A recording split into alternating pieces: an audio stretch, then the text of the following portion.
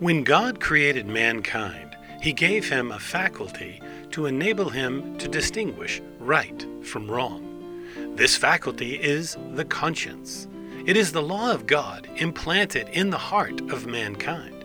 When mankind disobeyed God and sin was born, the conscience was gradually buried and obscured by sin.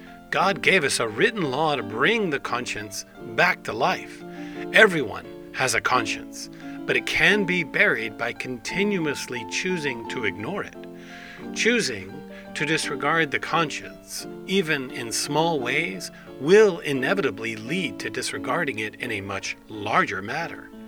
A person must satisfy his conscience towards God by regarding all of the concealed things in his heart seen by God alone. He must satisfy his conscience toward his neighbor by not doing anything that would hurt or trouble or offend him. He must satisfy his conscience toward material things, but not misusing them, by keeping them orderly and in their proper places, and by eating only simple food that will sufficiently nourish him instead of desiring richer and more expensive food. In all of these things, we must keep a vigilant watch on ourselves so that we do not fall into actions that will cause our conscience to rebuke us. And glory be to God.